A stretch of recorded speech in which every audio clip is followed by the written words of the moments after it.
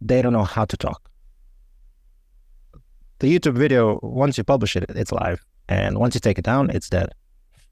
You have one shot really to create this video. And if you delete it, then you got to start over again from zero because it's a new video now. With a blog post, you make a mistake, you just fix it. You have a landing page, you said the wrong thing, you forgot to do this, or you had the wrong stats, you just fix it in like a few seconds or a few minutes. But YouTube is much more permanent. It is permanent, and you need to have a much better strategy and much better planning. We all strive for more nowadays. More traffic, more revenue, more growth. In this never-ending battle for more, it's easy to forget what's important. So what is important?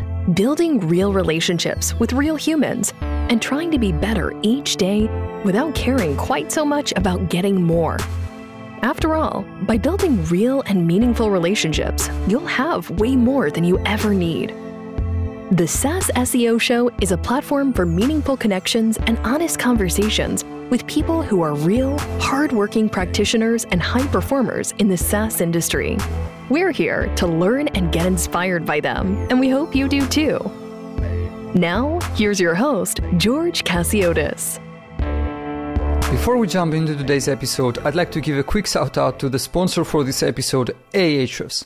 Ahrefs provides you with an all-in-one SEO toolset that does everything from rank tracking to backlink analysis, keyword research, and technical audits. The best part, you can now use Ahrefs Webmaster Tools for free to identify and prioritize optimization opportunities for your website, see all the keywords that your web pages are ranking for, take a close look at the websites that link back to and refer you in their content, and analyze other websites to find out what drives their rankings.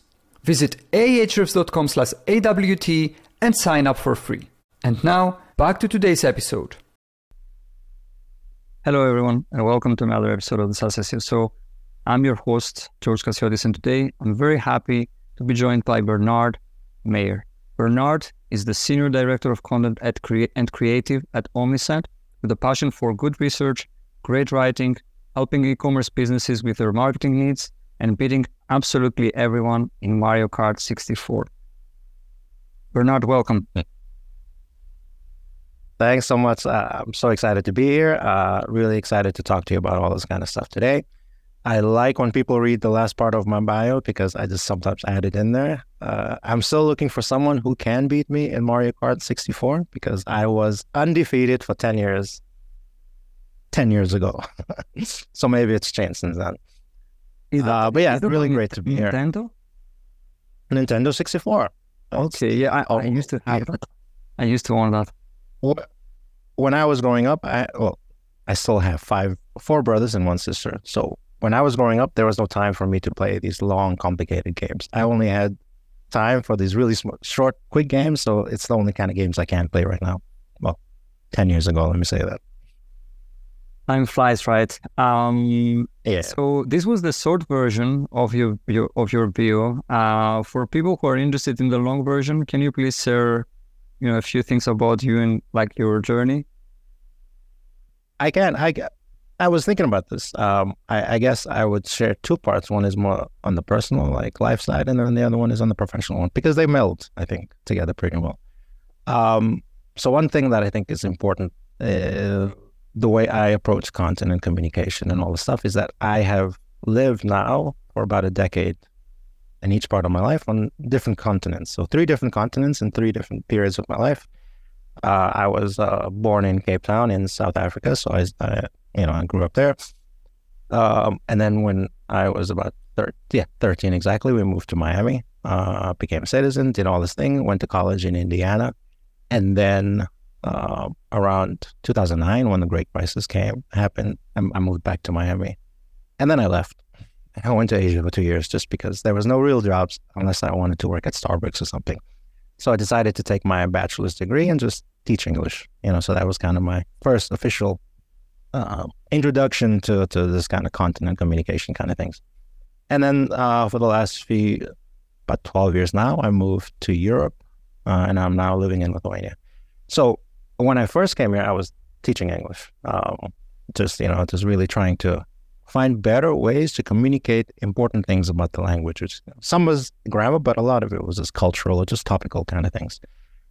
And then this kind of teaching went into, then you start doing a little proofreading, a little editing of content, and then you start creating content. And eventually, I think my first really content, like more longer term job was for NordVPN. And I just saw that you had your previous guest was Laura from Surfshock. So they're within the same family now. So we're in the same city, actually.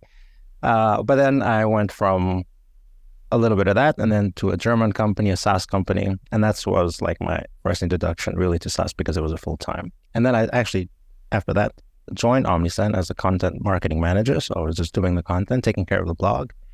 Left and I went to Testanet and Cyber News, and it was really high intensity, let me say that, because there was a lot of stuff going on. And then I joined Omnisend again, like two years ago, and eventually became director of content and now senior director of content and creative, as you mentioned. For people who have never heard of Omnisend before, can you please share a few things about Omnisend, what the product is and who gets the most value? Yeah, so I think I will be very concise here because we've been working on this kind of positioning stuff for quite a long time. In the shortest sense, we do email and SMS marketing for e-commerce stores. So e-commerce stores, the growing ones, the new ones, the ones that are established, the ones that have a little trouble, the ones that, trying to really get a lot of value from email marketing and SMS marketing, they are the ones that are going to get the most value. So we take assuming that they already have traffic to their store, we help them collect the subscribers with some pop-ups and some other, and landing pages, that kind of stuff. And then we help them to build relationships with those people that they just, added to their newsletter list. So we're not just talking about just getting sales. Okay, sales is the number one thing. You need money to achieve success, to stay in business. But what we're trying to get people to understand is that it's not just make a buck. We're not just in this dropshipping zone like we were a few years ago. Now it's like build your brand, build your customer loyalty so that you do not have to continue throwing money into Facebook ads and, burning money on these PPC ads. If you have your email marketing list, that is your list. You own that list.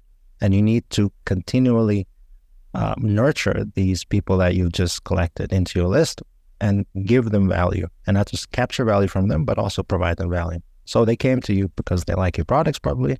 So give them your story, give them your background, build your brand.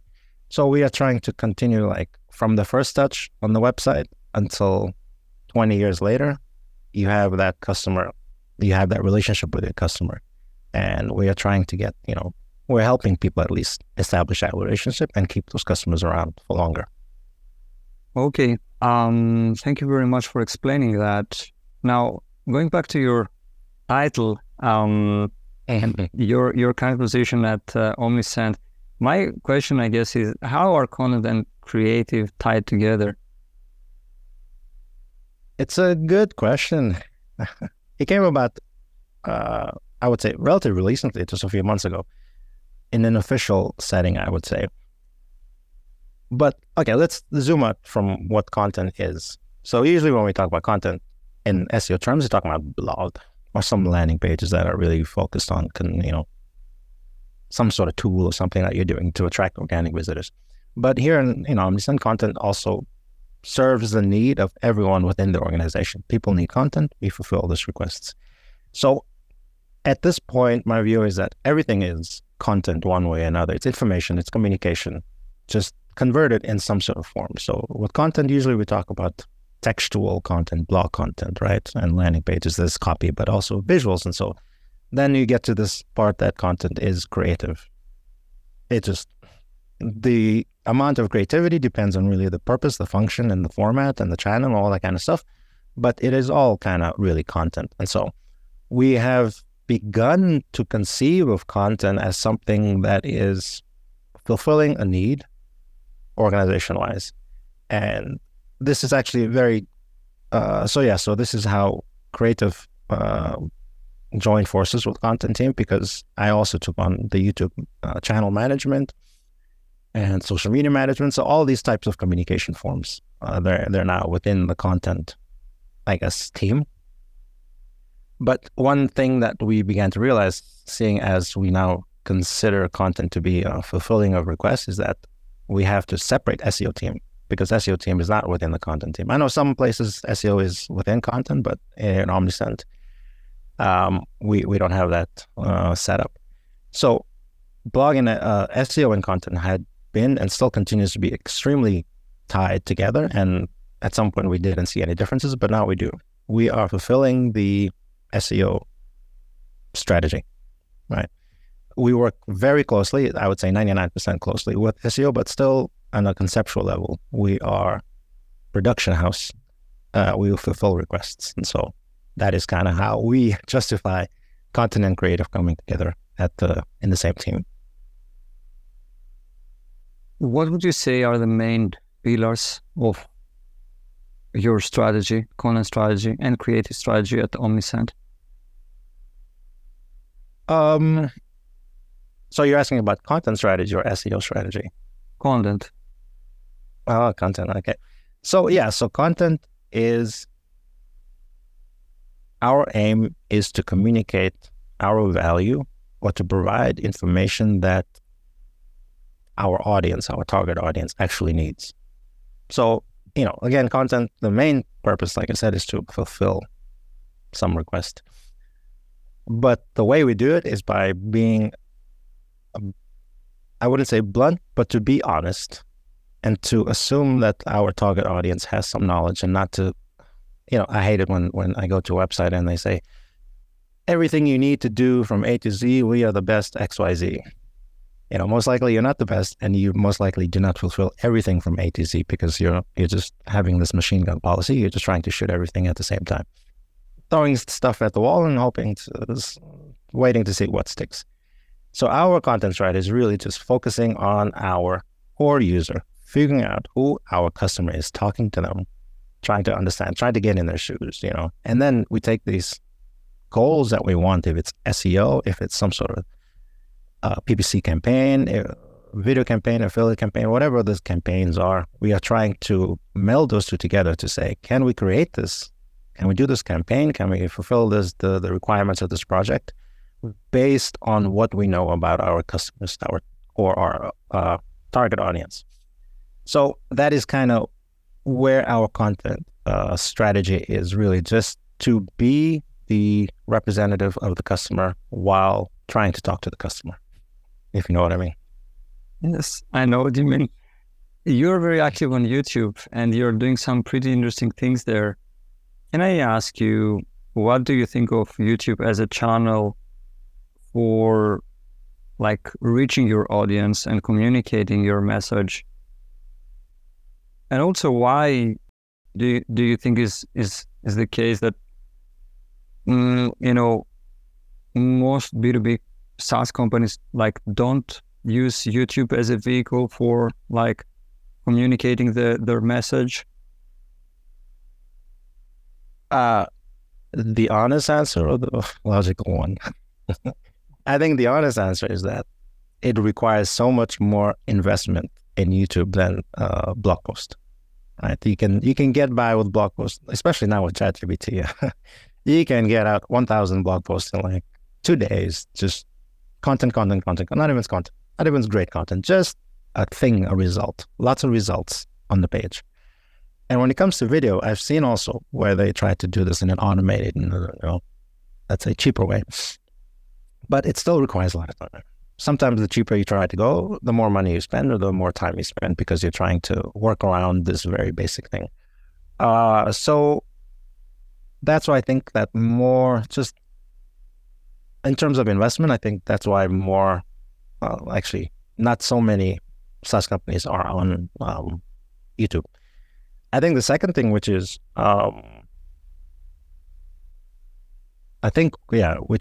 just a guess from my side, is just that they don't know how to talk. The YouTube video, once you publish it, it's live. And once you take it down, it's dead. You have one shot really to create this video.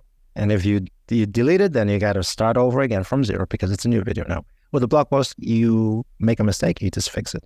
You have a landing page, you said the wrong thing, you forgot to do this, or you had the wrong stats. You just fix it in like a few seconds or a few minutes. But YouTube is much more permanent. It is permanent. And you need to have a much better strategy and much better planning. And I think a lot of SaaS companies, they still go on this MVP mode where we just do the minimum viable thing and we try to get the thing out as quickly as possible and hope for the best, depending on the phase that they are in their startup. And yeah, so I think when it comes to YouTube for us, we do see value in it, but we've only started, I think, seriously, maybe 6 months ago. Like this year is the first time where we're saying, okay, let's really, tighten the belt and let's really go for it and figure out what it is that we want to do. So we spent Q4 figuring out the strategy because we want the strategy. We don't want to just do a bunch of random stuff.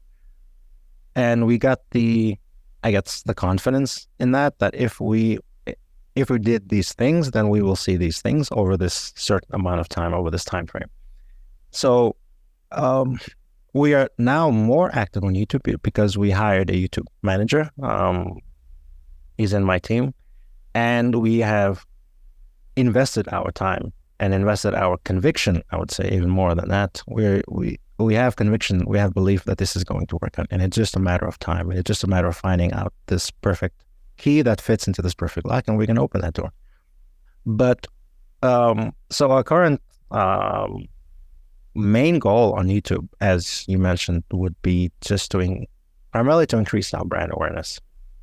We want people to see our name, even if they don't remember it the first time. You know how these touch points work. They may not remember it, they may not be able to recall it, but they see it and they see it the second time. They say, okay, it's not so unfamiliar. The third, fourth time, they're a warmer audience than if we just approach them completely cold with some PPC ad. The PPC ad would work better if they had already watched a video that mentions us or that is from us and we have some Omnisend logo in the background. So yeah, so anyways, this brand awareness is a general, very vague, very difficult to measure kind of thing that we're looking for. And the second step is that we see that a lot of e-commerce businesses, many of them are run by one person or the main marketer within that company. They're doing a lot of things because it's like 3 or 4 people. And so instead of researching, like maybe we in our companies, we are spending weeks researching one SaaS product to figure out which one is the best. They have a list of things they need to do. And one of those is just get an email marketing program. And so they go to they type in best email marketing program or email marketing e-commerce, email marketing Shopify, whatever these YouTube SEO keywords are. And they watch 1 or 2 videos, and then they make a decision. So our main competitor, they're winning on that one currently because that name is mentioned more. So we want to also be in the conversation, right? So this is it's a very new strategy. We're still working on it, but we're increasing that. At least let's say we're decreasing that gap by increasing the amount of mentions that we have, either from our own videos that we record in-house or from some affiliate or some influencer that we're working with. And then, yeah, the second thing is just practical. When I need to figure out how to build a chair, I go to YouTube because it's a visual thing. And many SaaS companies may not, they know this, but they may not really think about it. But a lot of time people just want to see what your product looks like. Before I even sign up, before I even go to your page, I want a visual. I want to see how it looks, how it feels, how people are able to interact with it. And I want an honest, unbiased view or review of this product. And so I'm looking for not just to see the product from your channel, but I want to see the product used by other people. So, these people, if they're looking for your keyword on YouTube, they just want to see your stuff in action. So we're also trying to kind of tick both of those boxes. Can I ask you, to the last point, can I ask you, do you think that an unbiased review can come for one of your competitors can come from you? I mean, at the end of the day, I think people know and understand, but do you really think that, a company can be unbiased when it comes to either like itself or competitors? This is where it takes a lot of bravery on your side to be as unbiased as logically possible. So one thing for us is that if we are doing an alternative store comparison, article or now we're doing those videos as well. Do not lie to people. Do not present yourself better than you are, and do not present your competitor worse than they are, because this is, in my opinion, it's a sign of disrespect for the audience and the intelligence of the audience, to think that the audience will not figure out that you're lying. Like I said before, those pages that says, we deliver everything and we are the best XYZ for all your problems. I know that's a lie. I know that's I know that's not true. It's a bunch of BS. And so I don't trust the source anymore. I'm not going to go back. I actually write off that product completely because I do not want to continue down this funnel where this person is lying to me or this company is lying to me, because then how far can the lies go? And how good can the product actually be if they're not brave enough to say, we are for this, we are not for that. So when we do these reviews, I think it's not just a matter, I think one is, again, the audience intelligence, the audience level of experience. I think they are better able to detect BS because we have so many affiliate videos and so many SaaS and so much blog content, so much content and information around the world. And they engage with, 7, 8, or 10 per day. I think at some point they begin to get a BS detector. And so, one, you don't want to turn off your audience by saying something that is obviously not true, and the audience, and you're saying something about a competitor that is obviously not true. It is, however, highlighting what you believe is the most important. If you have a product that is not good, you have some things to work on before you should approach YouTube. You should fix your product, have a good product first, and then go to YouTube or your blog, and then highlight your product.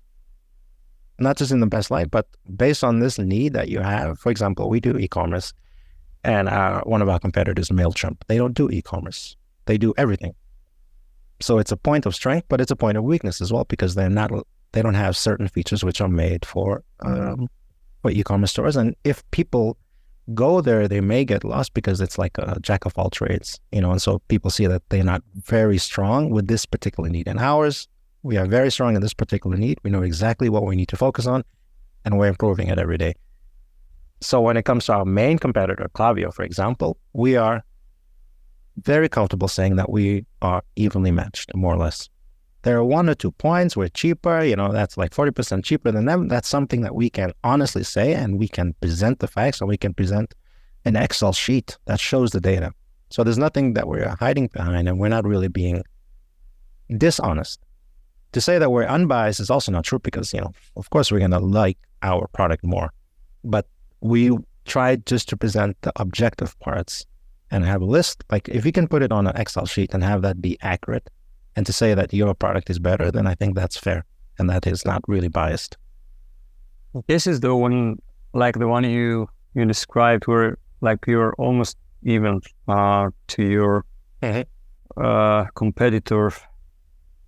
Like, what will be the ultimate determinant of whether someone will go with Omnisend as opposed to Klaviyo or whatever solution? What do you think? Is it a brand play? Is it like I have many more touch points with this company, and I have seen them more and been exposed more to their messages? Yes. So this one is definitely the brand play. When people think of it is still when talking about MailChimp, for example, the keyword for MailChimp is bigger than the keyword for email marketing. More people are searching for MailChimp than they are for email marketing, because they know the brand represents everything, like Coca-Cola or something, Nike for shoes. They have this understanding of that.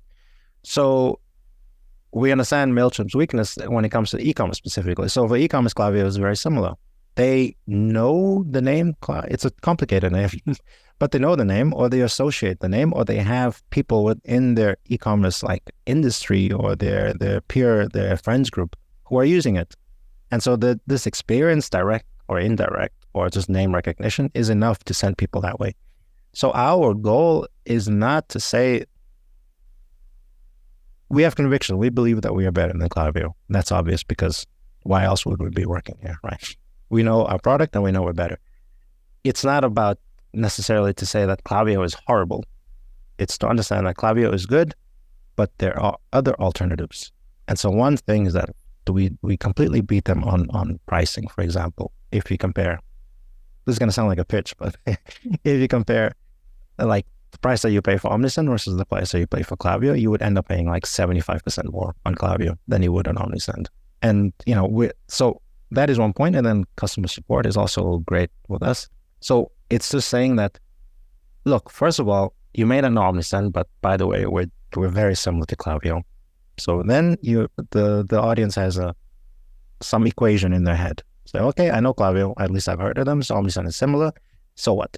And then you approach the differences, which is that, cheaper, better customer support, and some other features that are also better, depending on their need. So those are the things that we're trying to aim for. We're not going to belittle Klaviyo just to be overly competitive, but we're going to say that them, we're very similar, and we have these two big ways in which we're better. So, and one of the things is then, depending on your channel, depending on, where your customer or this prospect is in the funnel, you push them either go with us instead of Klaviyo. If they're on Klaviyo, they can come try us out. Or, just to say logically, both of these products, both of our products have free plans. You can just test them out and see which one you like better. And that's it. That is the whole pitch. Again, we're assuming that the audience is intelligent and that they know what's best for them. And we're just showing them there's not just one door, there's two doors.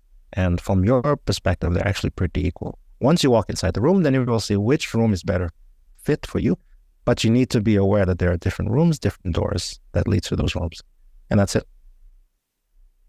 Going back to Omnisend's target audience, which is, you have a very clear targeting in e-commerce businesses, which is great. Do you think from a ideation standpoint, or more broadly, like content strategy standpoint, do you think that it can also be limiting in the sense of a MailChimp can talk about everything related to marketing, right? Pretty much.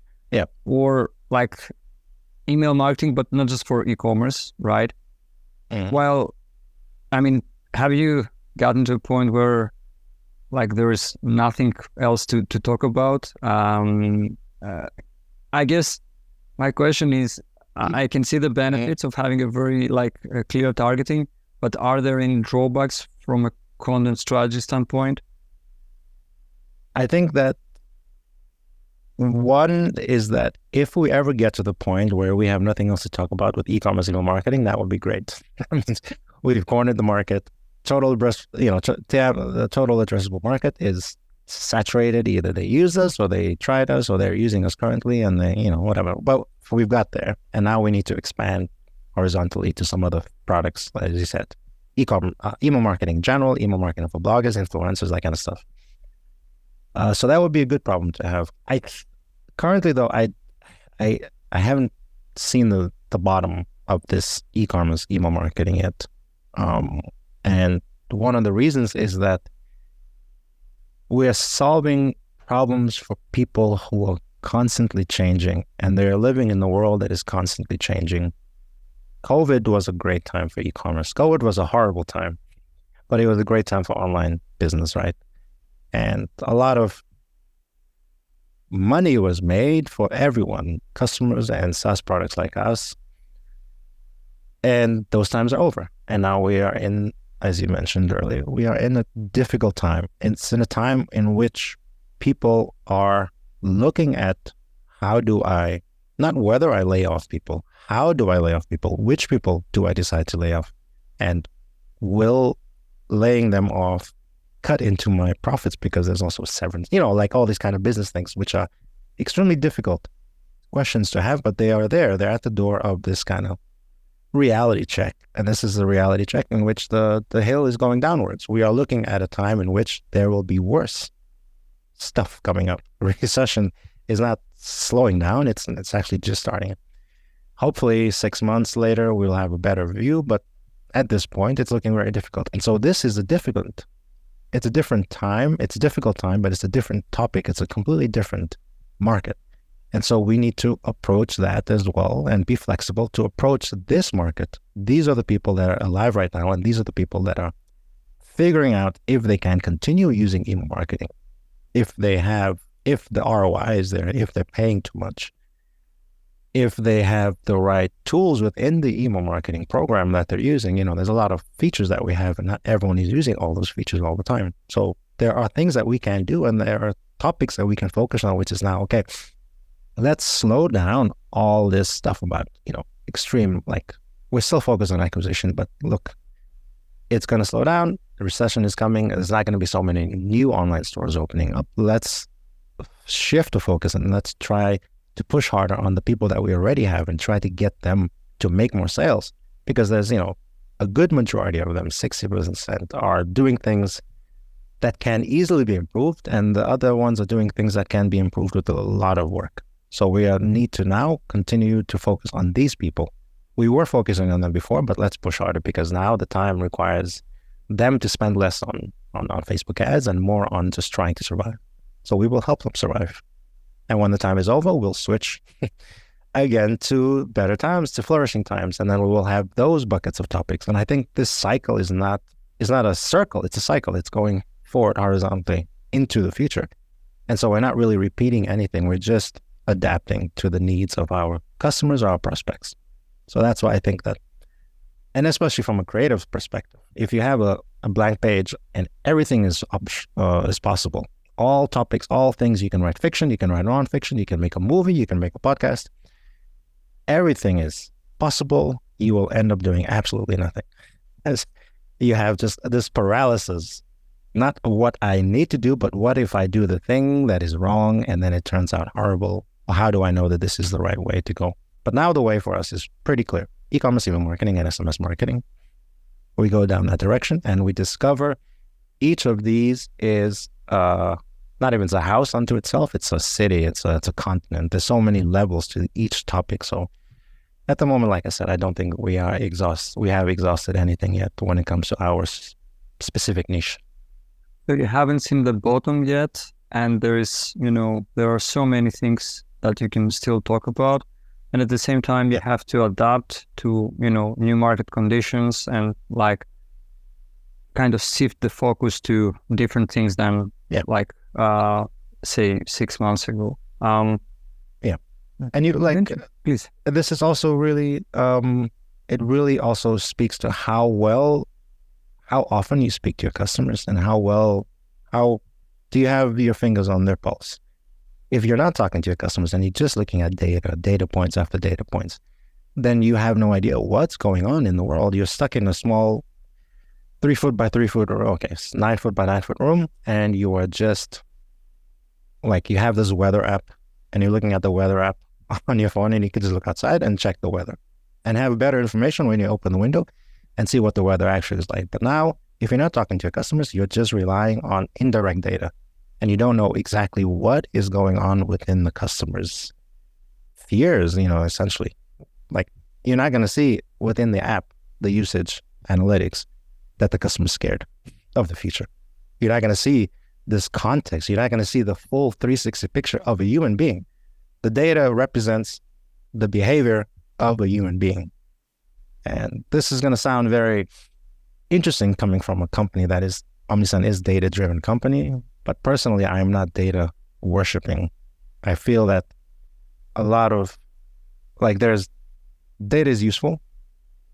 I don't bow to the shrine of data. I think that a lot of times we, especially SaaS, especially Silicon Valley, people look at a screen of data points and they do not realize that every single row, every single data point that you're adding is taking you one step away from the context of that data, which is the human being.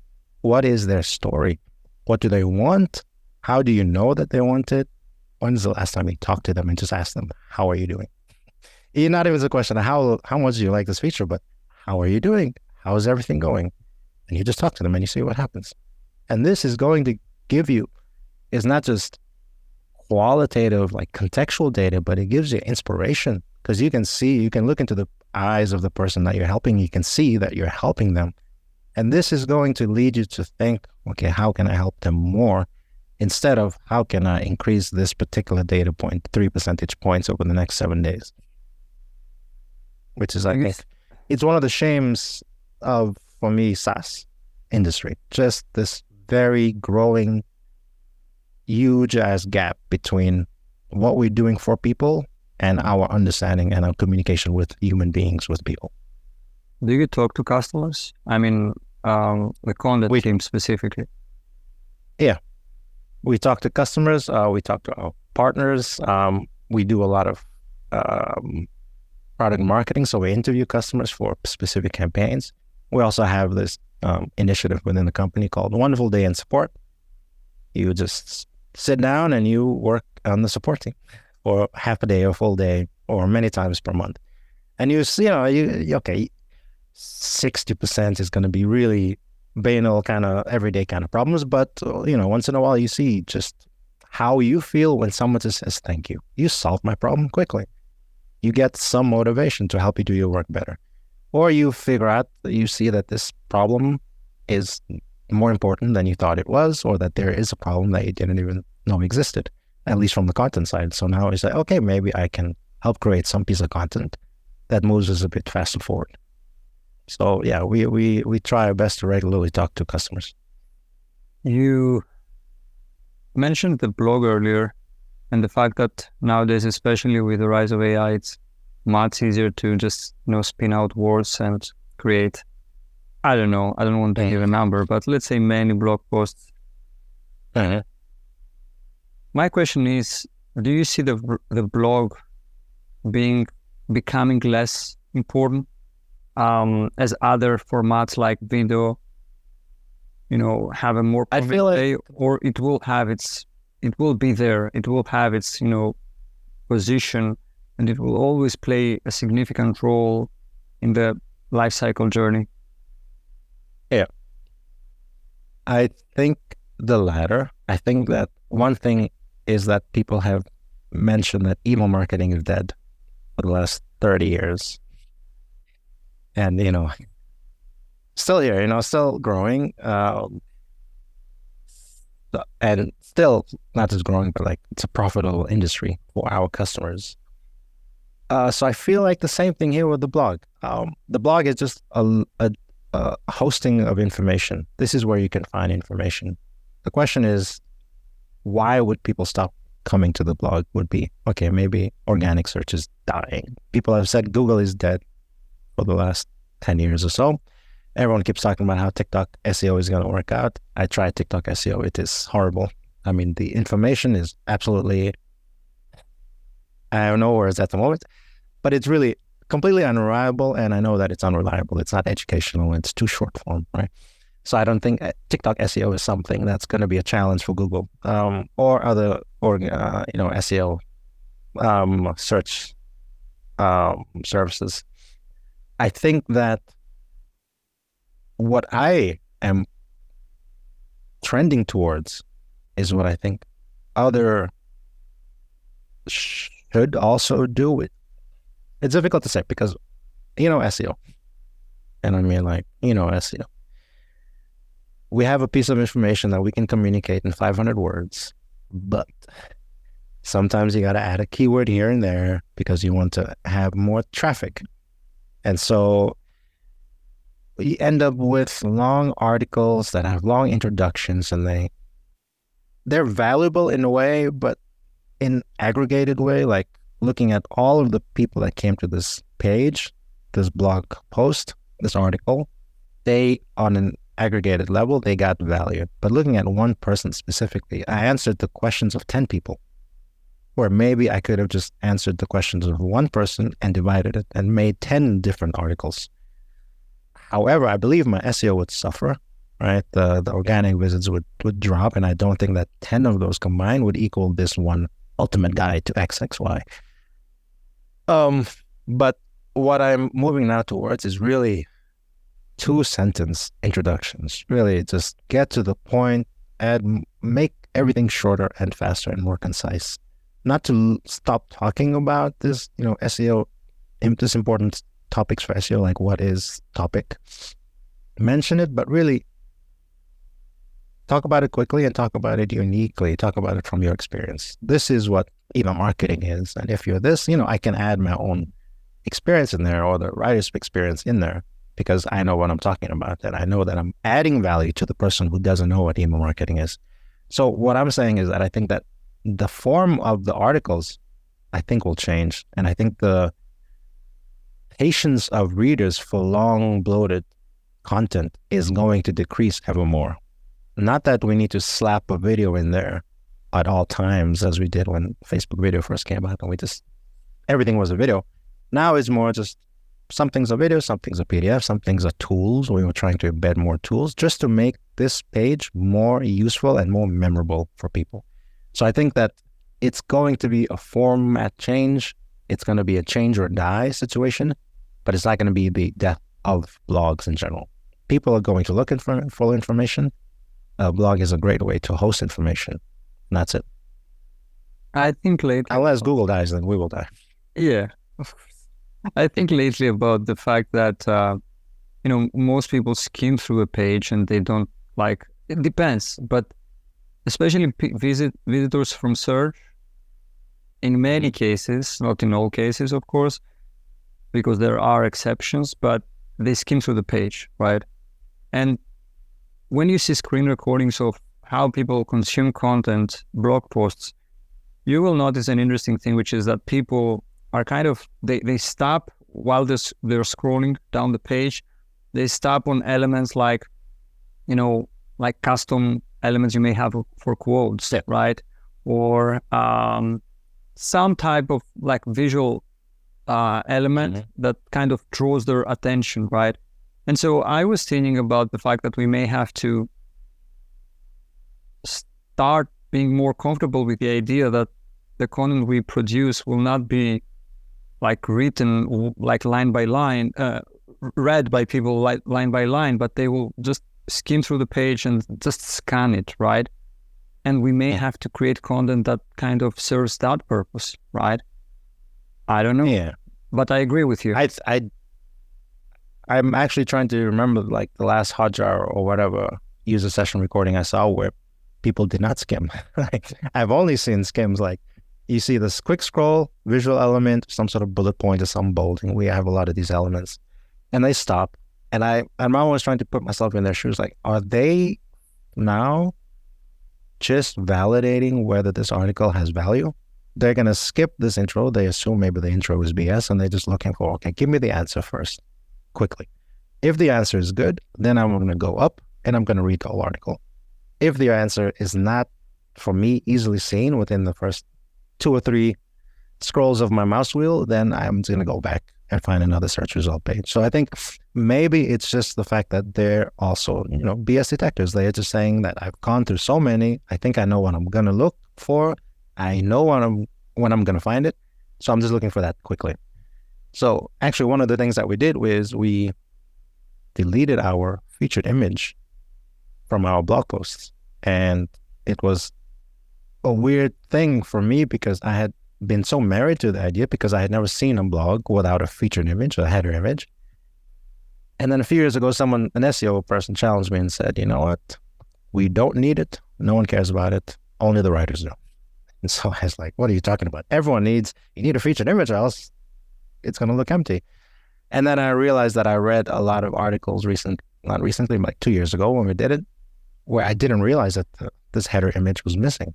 I was just reading the information and there was no need for me to scroll down because within that screen, I have 4 paragraphs already, the top of the fold, right? So, and then I began to look at the creative part, design burden, right? Every single blog post you will be publishing, you have to have this, featured image. We're doing like 90, 100 per quarter, maybe a bit more, some updates as well. So it's for the designer to come up with something new 120 times per quarter. They want to commit suicide. So it takes long for them. It takes long for us because we have to wait for this image to be ready. And really, it's decorative. 99% of the time, this header image is decorative. And it really forces people to scroll down, depending on how much space your header image takes. So we just removed it and all good.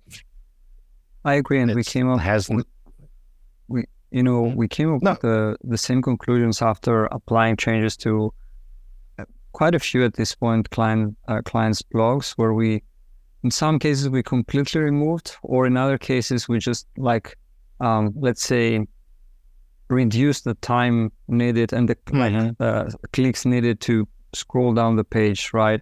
And especially in one case, it had a pretty significant impact because we didn't do anything else besides just removing, in that case, the featured image altogether, right?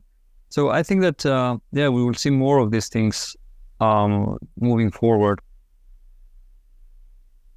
Second to last question I have for you.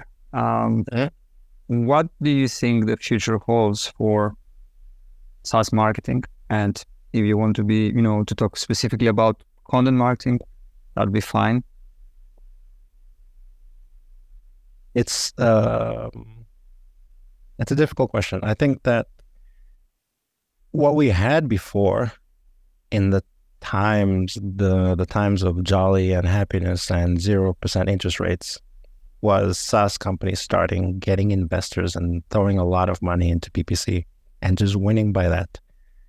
And that was 5 years? Was it, it was a very, at least based on recent memory, it feels like it was a very long time where some company just has $1 billion valuation based on nothing at all. Actually, and I think now in France, there was an AA company that has $250 million valuation, and they don't even have a team. So maybe that time is not really over yet, but in any case, that was SaaS marketing for a while, which is just dump a lot of money there, and then it freed up more, I guess, the organic space for other companies. So they were either doing PPC or they're doing organic, but they knew that organic was difficult. So these new money-heavy companies, they were just throwing it into PPC. And so it was slightly, maybe a bit easier for the other companies to focus and to spend time on organic search, organic results. I think that we are now going to see that companies just don't have so much money to spend on ads on PPC. So they're going to have to adapt and find other ways in order to distribute their content. So yeah, it's going to be organic, and it's going to be, my negative assumption is that it's going to be polluted a bit. Not only the fact that they don't have money to spend on PPC, which means that they have to focus on organic. Also, the fact that AI is going to make it so easy for them to create this content that it's just going to be just a sea of this kind of stuff. And so it's going to be more important for us, good marketers, to really understand and focus on the customer. Have this mental image in your head of what that customer is and how they speak and what they're looking for. And not try to reach everyone, but try to reach that one person or those few people or that group of people. And then to speak their language and speak directly to them. So marketers now have to be much better at writing and communicating the value. And they had to do it a while ago, but now especially I think it's going to be much more challenging, that they're going to have to really focus themselves and understand what they offer essentially and what benefits that they have and what value they bring to their customer. And if they cannot do that, they're going to be lost in this sea of just information, not even content, just information. I don't think that in any way there's going to be less content being produced from this point forward. It's going to be more. It's going to be a lot more. I saw a video on Twitter where a guy had a few API connections with ChatGPT and some other tool that he was using, and he was just publishing content every 5 minutes. It's a lot of content, and it's going to be a lot of crappy content. And I think that one way is that good content will more easily rise to the top. But also, if you're starting out, it's going to be difficult for Google or anyone to know that you have good content. And so you're going to have to be very innovative. Guerrilla marketing tactics maybe will come back. People jump from skyscrapers. I don't know. They will need to be much more innovative about attracting new attention. And the quality, the ones that are already established, they're going to have to, really have this conviction. They're going to have to double down on what is working for them. They're going to have to explore other areas that they think could also work for them, where their target audience is. So it's a lot more work for marketers. It's not going to be so easy just to throw an ad behind it and say that's it. I don't think this is bad, by the way. That's a good thing, because it can push us all being more creative and not just throw out dollars to our problems. And I see that as a good thing. So that was all very insightful. Sorry. Yeah, so I think like that. I really think that this is it's a thing that is going to be a transition period for consumers. I'm like, for consumers, it's going to be more difficult because they're going to see a lot of content, just a lot of low quality content. But from our side, it is good because it's forcing us to change. So we're doing push-ups, we're doing pull-ups now, and we're going to get stronger and we're going to build that muscle. And then when the good times come back, we will see that the strong companies that really thrive now are going to be, have exponential growth when recession is over, more or less. So I'm hopeful. Me too. It was all very insightful. Bernard, last question I have for you. Where can people find out more about you or Omnisend and get in touch if they'd like to? Well, yeah, Omnisend, easy, omnisend.com. For me, I am averse, social media averse. I tried my best to like it, but I cannot. I cannot. But I do post from time to time on LinkedIn when inspiration strikes me. So you can just find me there. LinkedIn. Oh yeah, and as you can just search for my name, Bernard Meyer, Omnisend, and then you will find me there. That's great, Bernard. Thank you very much for coming on. It was a pleasure, and looking forward to follow-up discussions. Hopefully, when the economy will not be as rocky, and yeah. Yes. Yeah. Hopefully in like 6 months we can talk again. Thanks a lot, George. It was really great to talk. Thank you for staying with us until the end. Before you go, I'd like to give a quick shout out to the sponsor for this episode, Ahrefs.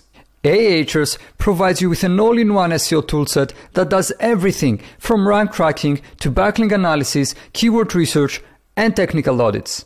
The best part, you can now use Ahrefs Webmaster Tools for free to identify and prioritize optimization opportunities for your website, see all the keywords that your web pages are ranking for, take a close look at the websites that link back to and refer you in their content, and analyze other websites to find out what drives their rankings. Visit ahrefs.com/AWT and sign up for free. Another episode of the SaaS SEO Show has wrapped. We hope this episode has taught you something new too. We'd like you to connect with us so you can keep up with all the new content that we're creating. Before you go, it would mean the world to us if you could subscribe to this podcast and over at our YouTube channel, where we upload the video version of this and every episode. Until next time.